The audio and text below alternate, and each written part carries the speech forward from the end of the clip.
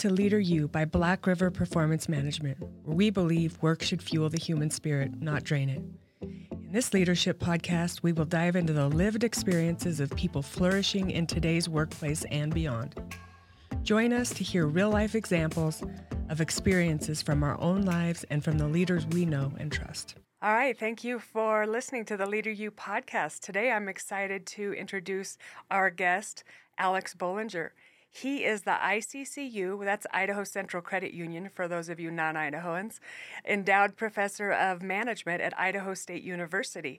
He earned his PhD in management from the David Eccles School of Business at the University of Utah and teaches classes on leadership, negotiation, and decision-making. Bollinger's research focuses on team dynamics, leadership, and entrepreneurship, and has appeared in the Harvard Business Review and Academy of Management Review, among other outlets. He's an advocate of active approaches to learning. Students in his classes have raised over $10,000 for the Make-A-Wish Foundation of Idaho, have worked in teams to write multiple popular press books about the histories of local organizations, and have taken home more than a dozen trophies from the International Collegiate Business Strategy Competition in Anaheim, California. Bollinger is a 3-time finalist of ISU's Outstanding Faculty Awards for Teaching, Research, and Service. He has been named ISU Professor of the Year by the Associated Students of Idaho State. Thank you for being on the podcast today, Alex. I'm really excited to have a conversation with you about negotiation, since it is one of the leadership competencies we help people to develop. And this podcast is specifically designed to give free access of tidbits, wisdom, and just some real help in people being able to build those skills. So welcome. Thank you for being here. Thank you. Yes, thanks for this invitation. Excited to join you. Yeah. So do you want to start off with just sharing your story of how, the basics that take you from how you got to where you are today?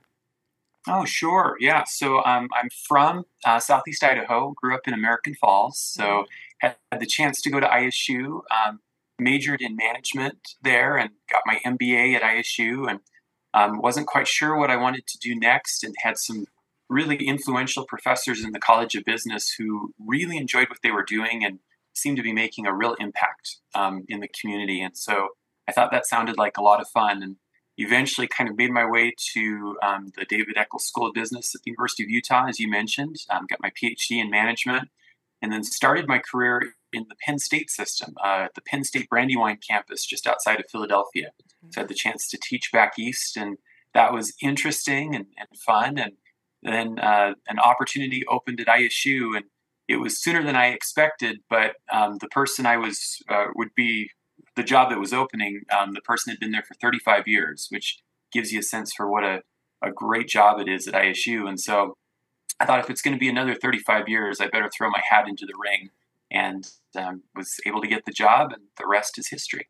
Nice. So how long have you been back in Southeast Idaho teaching at ISU? Just a little over a decade now. Okay. That's some time. Got some time under your belt. Have had a lot of students. Indeed, yeah. All right, so let's get into the story about what your thoughts are on negotiation. When you're teaching classes, when you're working with industry, what are some of the key things that you're teaching your students on that? Yeah, well, I think one of the things to acknowledge to start with, and this is something I've learned over the years with, as you mentioned, so many groups of students who've come through my classes, negotiation is not necessarily something that everyone takes to. And in fact, it can kind of be an intimidating thing, right? Because it often, I think, people associate it with difficult conversations and with conflict and a lot of the things that we like to tend to avoid. And yet, boy, as a leader, you have to negotiate, right? I mean, that's a part of the job. And so one of the things we talk about are, first off, acknowledging that discomfort, right? And recognizing that some people might be more open to that initially than others. And then, so after sort of recognizing that, then saying, okay, what are some ways that we can frame negotiation in terms of its productive potential? And we talk about negotiation really sort of in 3 different ways. It's a way to resolve disputes. So when there are conflicts, it's often with the assistance of a mediator, for example. Mm-hmm. It's a way to get better deals, which I think is what oftentimes we associate negotiation with. And then the third is it's a way to manage interdependencies. And in any organizational setting, you're going to be interdependent with others, right? And so it's a way, rather than you versus me, it's a way that we can collectively make decisions. And I think framing negotiation from that perspective makes it a lot less intimidating, Mm-hmm. because it's no longer you and me across the table, but rather we're on the same side of the table trying to reach an agreement that's a win for both of us. Right, absolutely. I do think there is a kind of a stereotype of it being a difficult conversation, like you said, or it's going to be aggressive, it's going to be uncomfortable. And it is if you haven't really built the skills. Anything that you haven't worked on is going to be a challenge. Just like if you were playing tennis, you'd be not very good out on the court your first day, right? But working through some of these things and getting some tips on how to, well, one of the things that I see negotiation is needing some emotional intelligence skills. You really have to be able to understand yourself and how you're coming across, and then read the room, understand body language, figure out what this person, if they are upset or these kinds of things, so that you can kind of adapt and be empathetic in certain situations, looking for that win-win instead of the ego coming out and being like, it's me or you, me versus you. There's got to be a loser. It's a winner or a loser situation. Yeah, I think that's such a good point. And there's a lot of research now on the effects of emotions in negotiation, and I think a lot of concern around, for example, when I think a lot of times the stereotype of the tough negotiator is the person who comes in and strategically shows anger to try to win concessions from the other side, right? Mm-hmm. And so I think you're right. Part of sort of being able to counteract that is to come in and say, well, what's underlying that emotion? Is this strategic on their part? Is it that they're sincerely angry? And if so, kind of what's the root of that? Mm-hmm. And then to be able to tackle the problem rather than it becoming about the personalities, right? Right. So just being able to set that piece aside. Yeah. So what are some of the things you talk about, like strategically coming up with multiple scenarios that the person, so that there's not just one or two solutions? There's going to be a lot of different solutions or ways of solving a problem, instead of it's white or black. Right, absolutely. Well, and to your point, I think one of the biggest takeaways from my classes, that I try to share with my students is that probably 80 to 90% of negotiation success happens before you sit down across the table, right? Or on the phone or whatever it would be in today's age, right? When you're negotiating. Yeah. It has to do with the preparation that you do going into the negotiation. And we talk about that in multiple different ways. One of the key things to recognize is what we call your BATNA. It's your best alternative to a negotiated agreement. And really what that means is if I can't reach an agreement in this negotiation, what's my next best alternative? What do I have to fall back on? Mm-hmm. And that's important because that gives you a sense for how hard you can push, how much power you've got in that negotiation. It also gives you a better sense. You can start to build ideas around, like you said, right? What are the different ways in which, what are different outcomes that would achieve the goal that I'm looking for, right? And are there sort of multiple ways of getting there? And you can't know that unless you know where the win is. Mm-hmm. And recognizing that takes some preparation before you even sit down to the table. Right. And I would have to say that listening is a skill that's super important in negotiation, because you really need to hear what the person wants and is needing and what's important to them. And that's a skill that also needs work for most of us. A lot of times we're listening to respond instead of actually listening to find out what's important to that person and what they need to get out of it. Mm-hmm, for sure. Well, and it's interesting too, because oftentimes in negotiations, people tend to play their cards a little bit close to the vest, right? Mm-hmm. There's maybe a lack of trust just because of the way that it's seen as kind of an adversarial situation. And so not only in terms of listening, right, it's not only hearing what they're saying, but also thinking through what are the kinds of questions I need to ask for them to be comfortable enough to share at least enough information that we can start to get at mutual solutions, right? So yeah, asking the right questions, listening to the answers, and sincerely listening, like you said, rather than just sort of using it as a pause before you make your next point. Those are critical skills. Yeah. So being curious would be a skill for finding out more, finding out what's important, and actually maybe finding out where you both see the same things, or where do you connect, and where are you making connections and being able to, come to the table in an agreement at somewhere close to arrive at the same spot. Right, for sure. And that's a point that I think sometimes gets overlooked with negotiation is that you have opportunities to create value when you have differences between the two sides, whether it's differences in your needs or differences in your perceptions of the situation or what have you, right? When there are those differences, then you have opportunities to reach agreements that where you can sort of trade on those and leverage them. And I think people sometimes forget that. They sort of say, oh, we're so different. There's no way we're going to be able to reach an agreement. And actually, I would argue that the more you can leverage those differences, the more likely you are to actually create value in that process. Absolutely.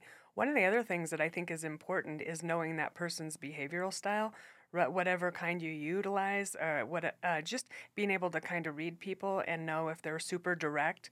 Like we use DISC, right? So I can tell right away if somebody's direct to the point, and if that's where they are, I would want to kind of meet them at that communication style, because that's their preferred communication style, versus somebody that's maybe an S, that's a little slower paced, slower to change, going to need some time to think about it, wants it all in writing. So understanding who the person is and what their behavior, their preferred, kind of like their love language for communication, what that is very helpful in just thinking what your approach might be. Would you have any other tips like for approach and that kind of thing? Yeah, well, maybe just to comment on the point that you make, I think that's an incredibly important one. And certainly personality comes through when you've got face to face communication and a negotiation. Maybe even to take that a step further, right? There are also broader sort of cultural factors at play. Your example there reminds me of a story of negotiators working with cultures, for example, in the East, right, where there's a very different sort of time frame for negotiation. So there are certain cultures where you have to sit down and have 2 or 3 meals with your counterpart before it would be considered appropriate to talk business, right? Building that relationship is just so critical. And coming from Western cultures, especially the United States, we tend to be real time focused and just get down to business, right? And that completely destroys any trust building opportunities that you would otherwise have. I can agree with that firsthand. I lived in Shanghai for a few years, and it was one of those things where you had to learn to slow down. You had to do everything that would build face with the culture, with the people that you were working with, and you'd want to eat some of the food that they did, even if it was something you didn't like, you eat it. If they give you a shot, you drink it.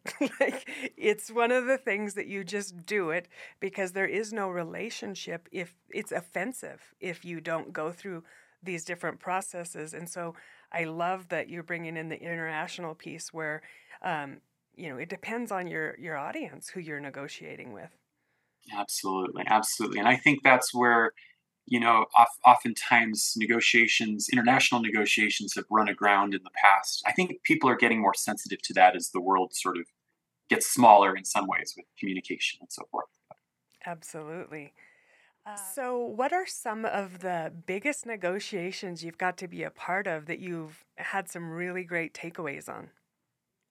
So I'll tell you the thing that has been one of the most fulfilling parts of the class that I teach. So I teach, as you mentioned, an MBA class at ISU in the College of Business on negotiation and decision making. So it's kind of a combined class. And it turns out that those two topics are very complementary, because often negotiations are sort of the mechanism through which collective decisions happen.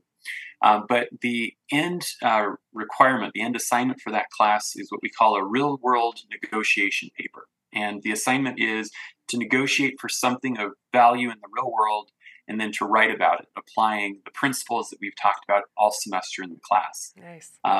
Yeah, so it's been a lot of fun. And over the years, I think there have been dozens of homes that have been purchased and cars that have been purchased using sort of negotiated for with the skills from that class, job advancement, negotiating for new positions. Lots of people who are starting out, sort of going out into their careers or shifting to a new career or a different path.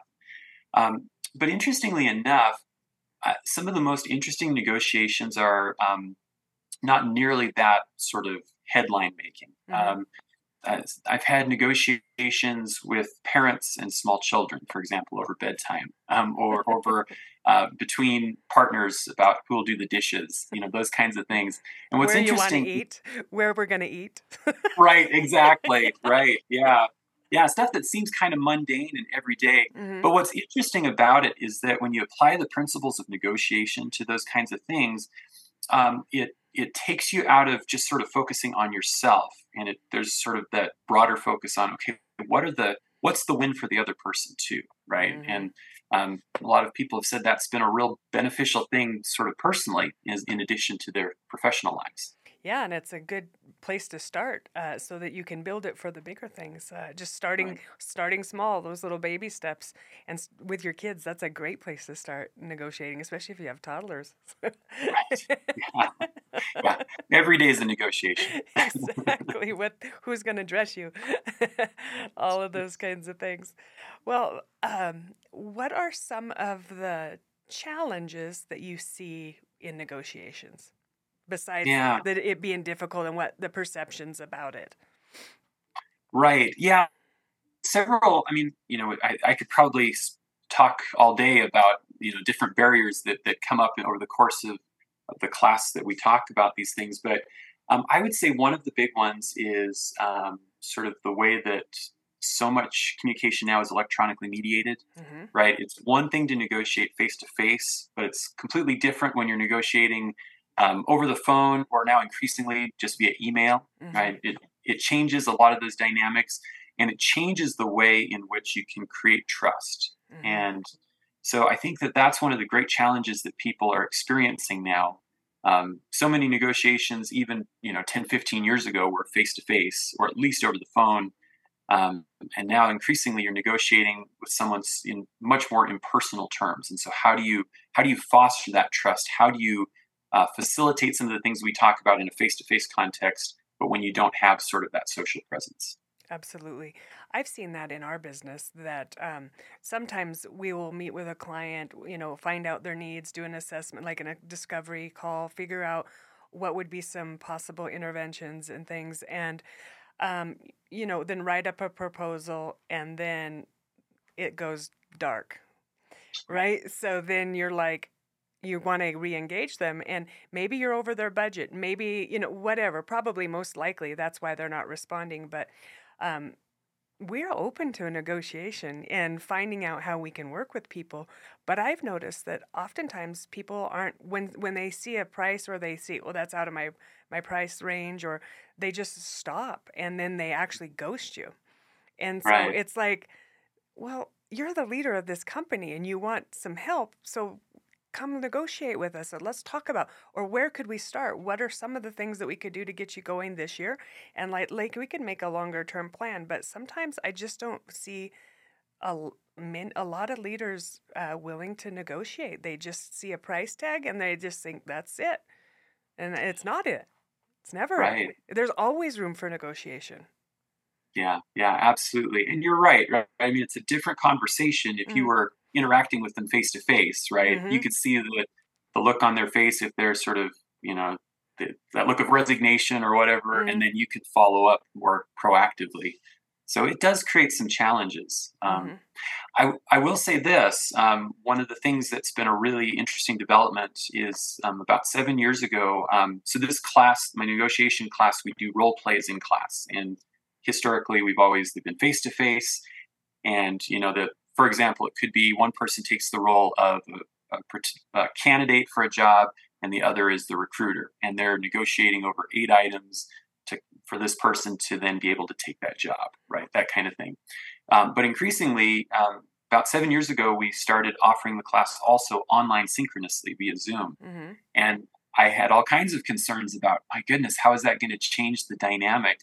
And it does change it. It's a different conversation slightly. I think it still helps to have, the better technology gets, the more it feels like you've got that social presence in person. But I think that you're right. I think that students have had to adjust. And I think it's been really interesting to see the differences because I typically will teach one in-person class and also one section online via Zoom, sort of in the same semester. Wow. That sounds like an amazing class. I know you have another class coming up we can talk about later too, because I think it's really a great class that would be helpful for anybody. I'm thinking specifically, I work with a lot of women's groups, and I do a lot of speaking for women's groups, and I know that negotiation is one of the topics that comes up a lot because women tend to be paid less in many organizations. I've had it happen to me where there's been a male in the role and it's like I have the same qualifications. I know many women who go through this.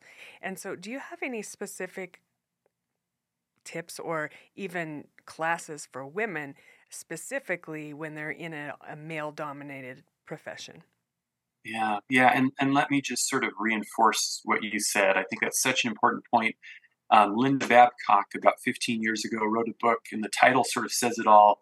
Her thesis was "Women Don't Ask," and the idea was, right, that things that would be seen as normative for a man to ask about, to negotiate, would be seen differently if a woman sort of made the same ask, right? Mm-hmm. And so there are absolutely challenges. I think that those norms are starting very slowly to shift a little bit, which is great news. They need to move faster, right? Mm-hmm. But in the meantime, it does create a real dilemma.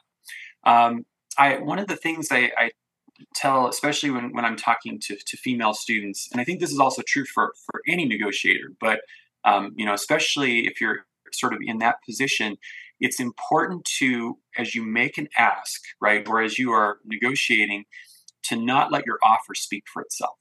So, in other words, right, it's not just to say, well, I want this in salary and this in benefits and so forth, but it's really important to communicate. I'm making this offer because, or I'm asking for this because I'm worth it, right? This is the value that I'm going to add to your company, value in terms of A, B, and C, Mm-hmm. right? And being very specific about that and reminding them that the value is associated with that, and making that connection and not just letting the offer speak for itself. It's important for anyone, but I think especially as women are sort of put in that position, I think it's especially important for them. Yeah, that's a great point. So I think one of the challenges is them seeing their worth. And when you don't feel the worth, then you don't want to ask for it. It's like, Mhm. well, this is just good enough, right? Like, or I guess this is the cards I'm always going to be dealt with. It's kind of a fixed mindset, really, of and I fell into it. I will have to tell you, in my 20s and early 30s, I was definitely a victim to it, but I allowed that.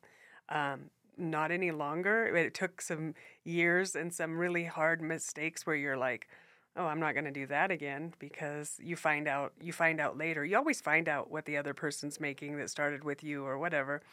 And so then you really start to advocate for yourself. And Yeah. I think that's a challenge for younger people as well. It's just self-advocacy. And so all of these pieces, negotiation has a lot of skills incorporated into it.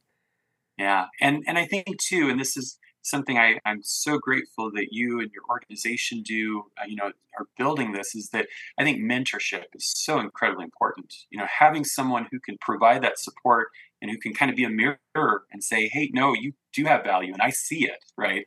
Even when Yes, you don't see it in yourself, that's incredibly important. it is absolutely. And getting people with that experience to kind of walk alongside you and help you script the conversation.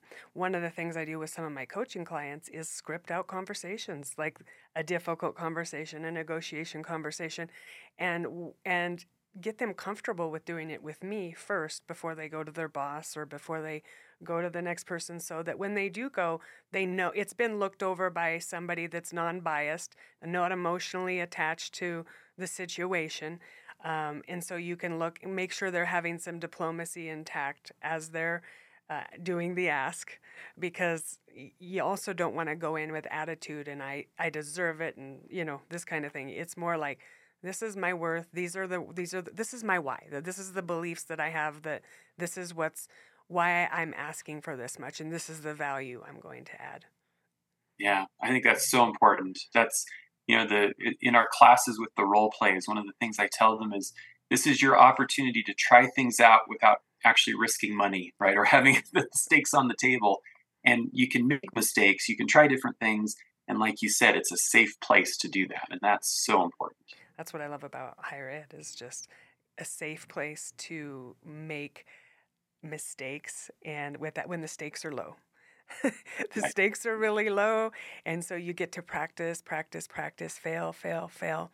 And you get it in the real world too. But one of the things I do think about negotiation is, if there's always a lose-lose situation, you are eventually going to lose that relationship. It will not maintain if there is never any kind of, whether that's a marriage or with your child or with a customer, anybody. If you gotta win, and this comes into ego, our ego always wants us to be right. Yeah. Yeah. And we'll Absolutely. right fight, just to, so whenever I always, when I feel my ego coming up or burning out, just kind of like, ugh, I have to ask myself, I stop and I ask myself the question, do you want to be right, or do you want this relationship? And in Yeah. that space that I create there, just to check myself before I wreck myself, just, this is Right. not, I want this relationship. What's most important to me is the relationship, and we can try to figure out something for this person and something for me, but we might not both get exactly what we're looking for here. Yeah, it's so true. Or you might get it in a way that you didn't maybe expect, right? Sort of initially. Um, to your point, and maybe this is building on it a bit, but I think this is worth mentioning. One of the things I do talk about is that not every negotiation will ultimately reach an agreement from both sides, right? There are some negotiations where there just the structure may not be aligned to where you're better off walking away, right? Mm-hmm. And recognizing that and being able to do that on good terms, that's a whole skill set in and of itself. It is in and of itself, right? Like, and being able to be okay with it, Yeah. and not have it keep you up at night forever. That, like, this is sometimes how it is. Sometimes it's how life works. Yeah. So let's see, we have a little bit more time. Do you have some books or articles that you recommend as it relates to negotiation and even decision making, since those two are so closely related? Yes, for sure. So one of my all-time favorite books on negotiation is called Getting to Yes. Hmm. And there's several authors. I should have the book in front of me. Should have brought it with me, but it's available, widely distributed. Very, very popular book. It's probably 30 years old now, so it's kind of timeless wisdom. Hmm. But the idea is very similar to what we've been talking about today. It's sort of saying, okay, where is the opportunity to create value, and how do you get to that point? And Mm, so it's a great overview of the fundamentals of negotiation in a very digestible, very accessible read. nice. So Is that a good yeah, Audible? Some aren't that great on yeah, Audible. yeah, that would be great. I assume it's available on Audible, and that would be a pretty easy listen. Yeah, So awesome. yeah. In terms of decision making, the book that I use is one of my textbooks is called Smart Choices. Hmm. It's from several authors who worked for the Harvard Business School, and it's a really nice framework. It's the framework that we use in my class for deciding among alternatives when those decisions are difficult or uncertain or involve risk or any of the above. Again, not a hard read, but very insightful.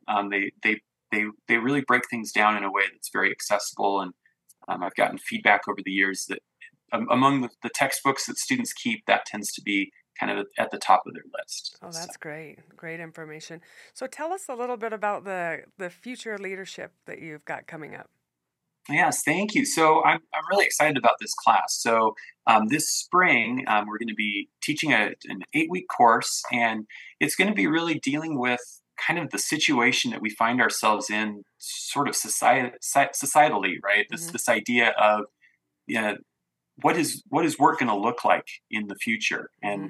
and how is it that that future came so quickly, right? It's just, especially in the last 2 or 3 years, it's been very disorienting in some ways. How quickly things seem to have changed with remote work, right? With Hmm. record low unemployment, the Great Resignation, which has been making headlines, quiet quitting, all of those themes, boomerang employees, and so forth.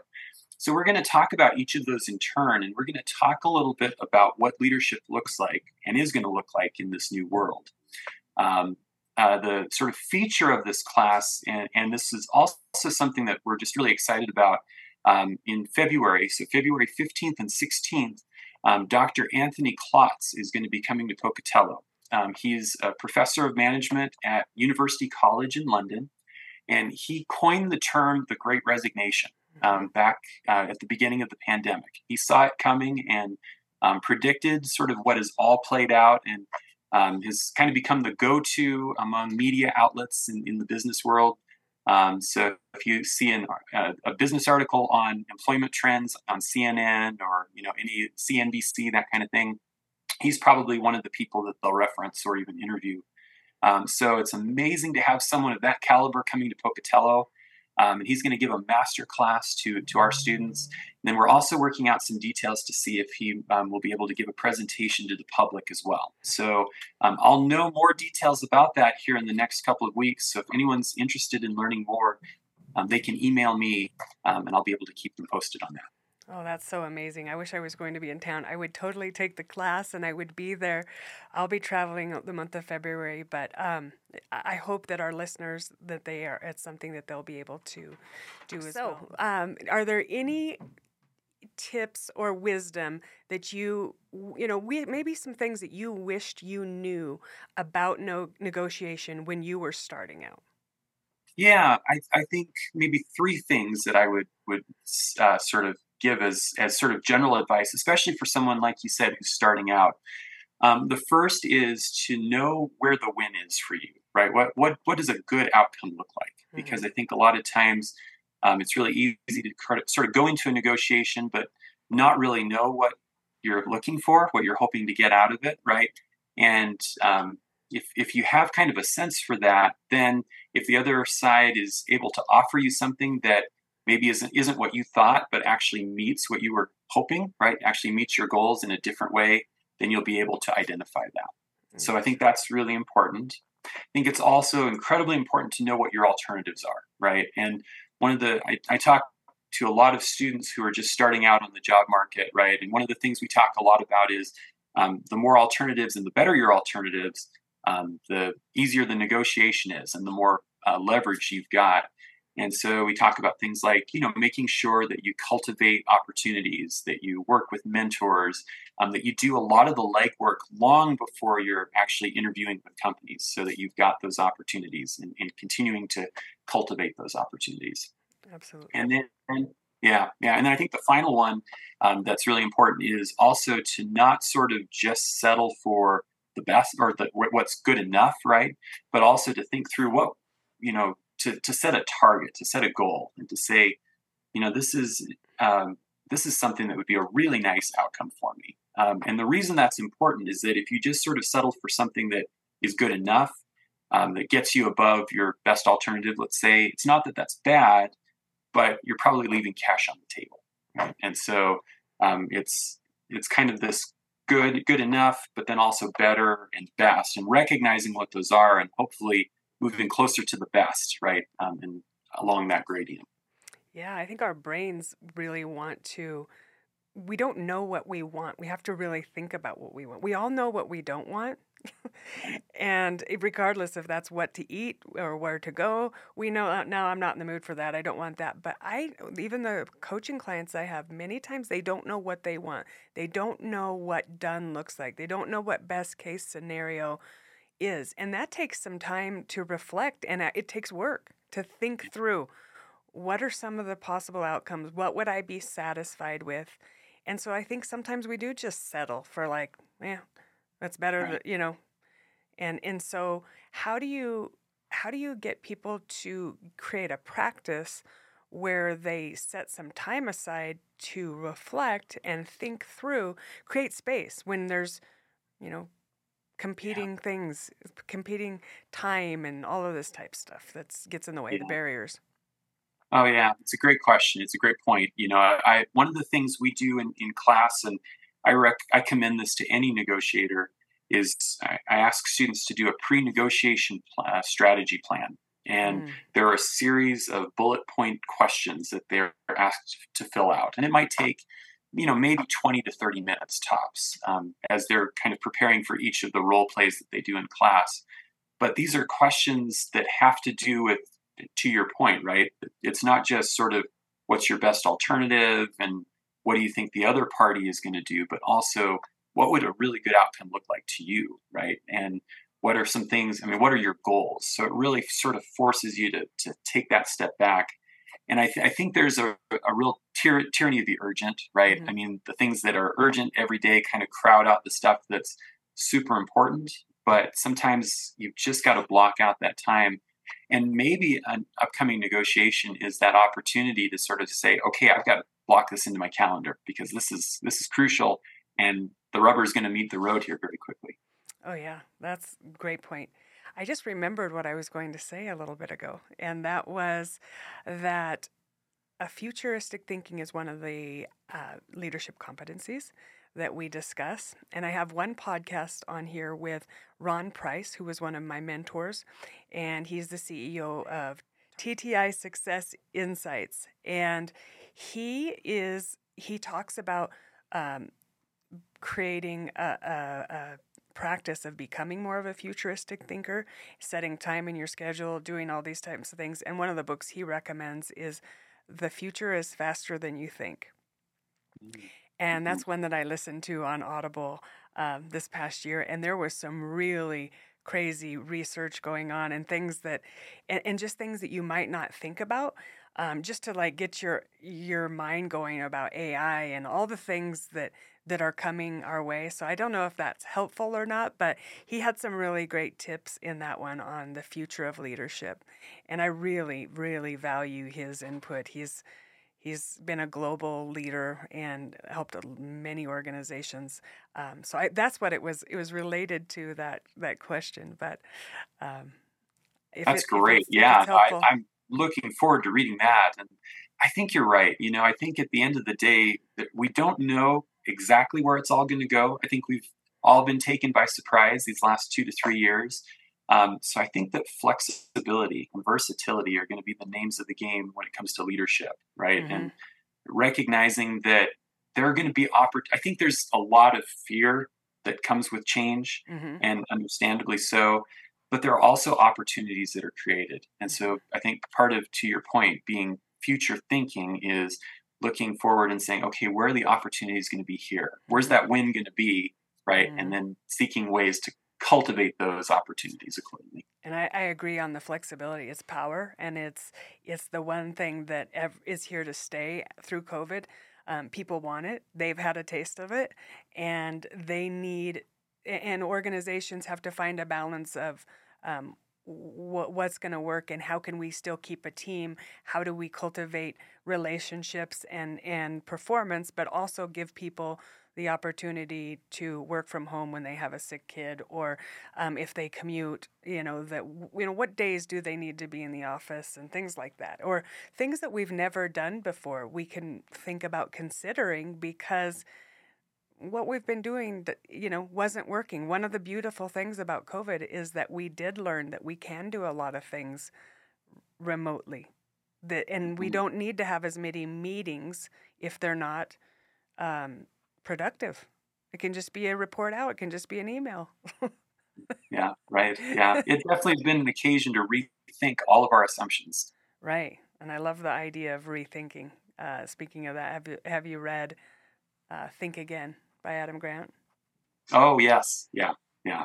That's Such one. good stuff. Yeah, Yeah. I love that one. Well, I really appreciate it. I have a couple more questions to ask you. Let's just do a fill in the blank. Okay.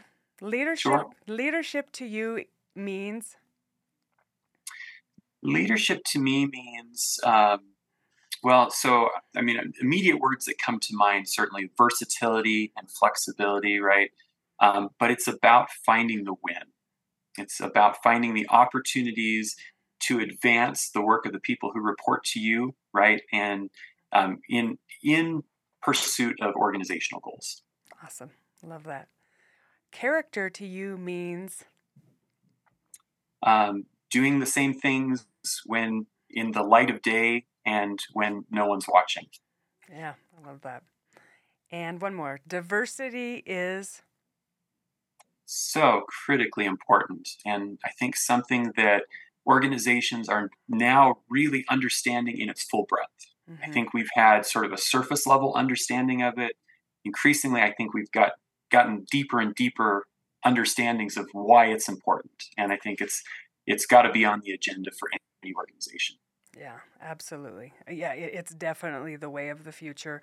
And there's so much research to support that diverse organizations are much more productive and have much more innovation. And I love seeing that research coming out because it just points to the fact of we should be doing it, but it's also here's the why. Because let's face it, many people focus on the bottom line. But when it shows up on the bottom line and it points to diversity being key in that area, I think that's when people start to really listen. Yeah, absolutely. I appreciate your time and your willingness to talk to us about negotiation. I would encourage our listeners to check out Idaho State College of Business and some of the courses.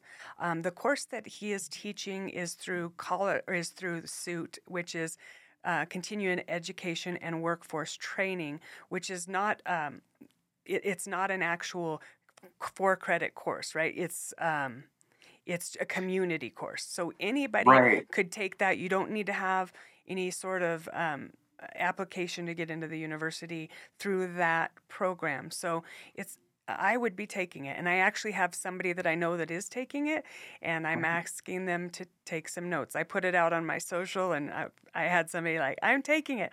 I was like, great, let's get together afterwards to debrief. And as soon as as soon as you have more information about your guest and when the talks, the public things, let me know so I can just share that out in case this podcast doesn't drop before the date of February. So thank you so much and Happy New Year. And thank you all for listening to the Leader U podcast and to Dr. Bollinger and his wisdom on decision making and negotiation.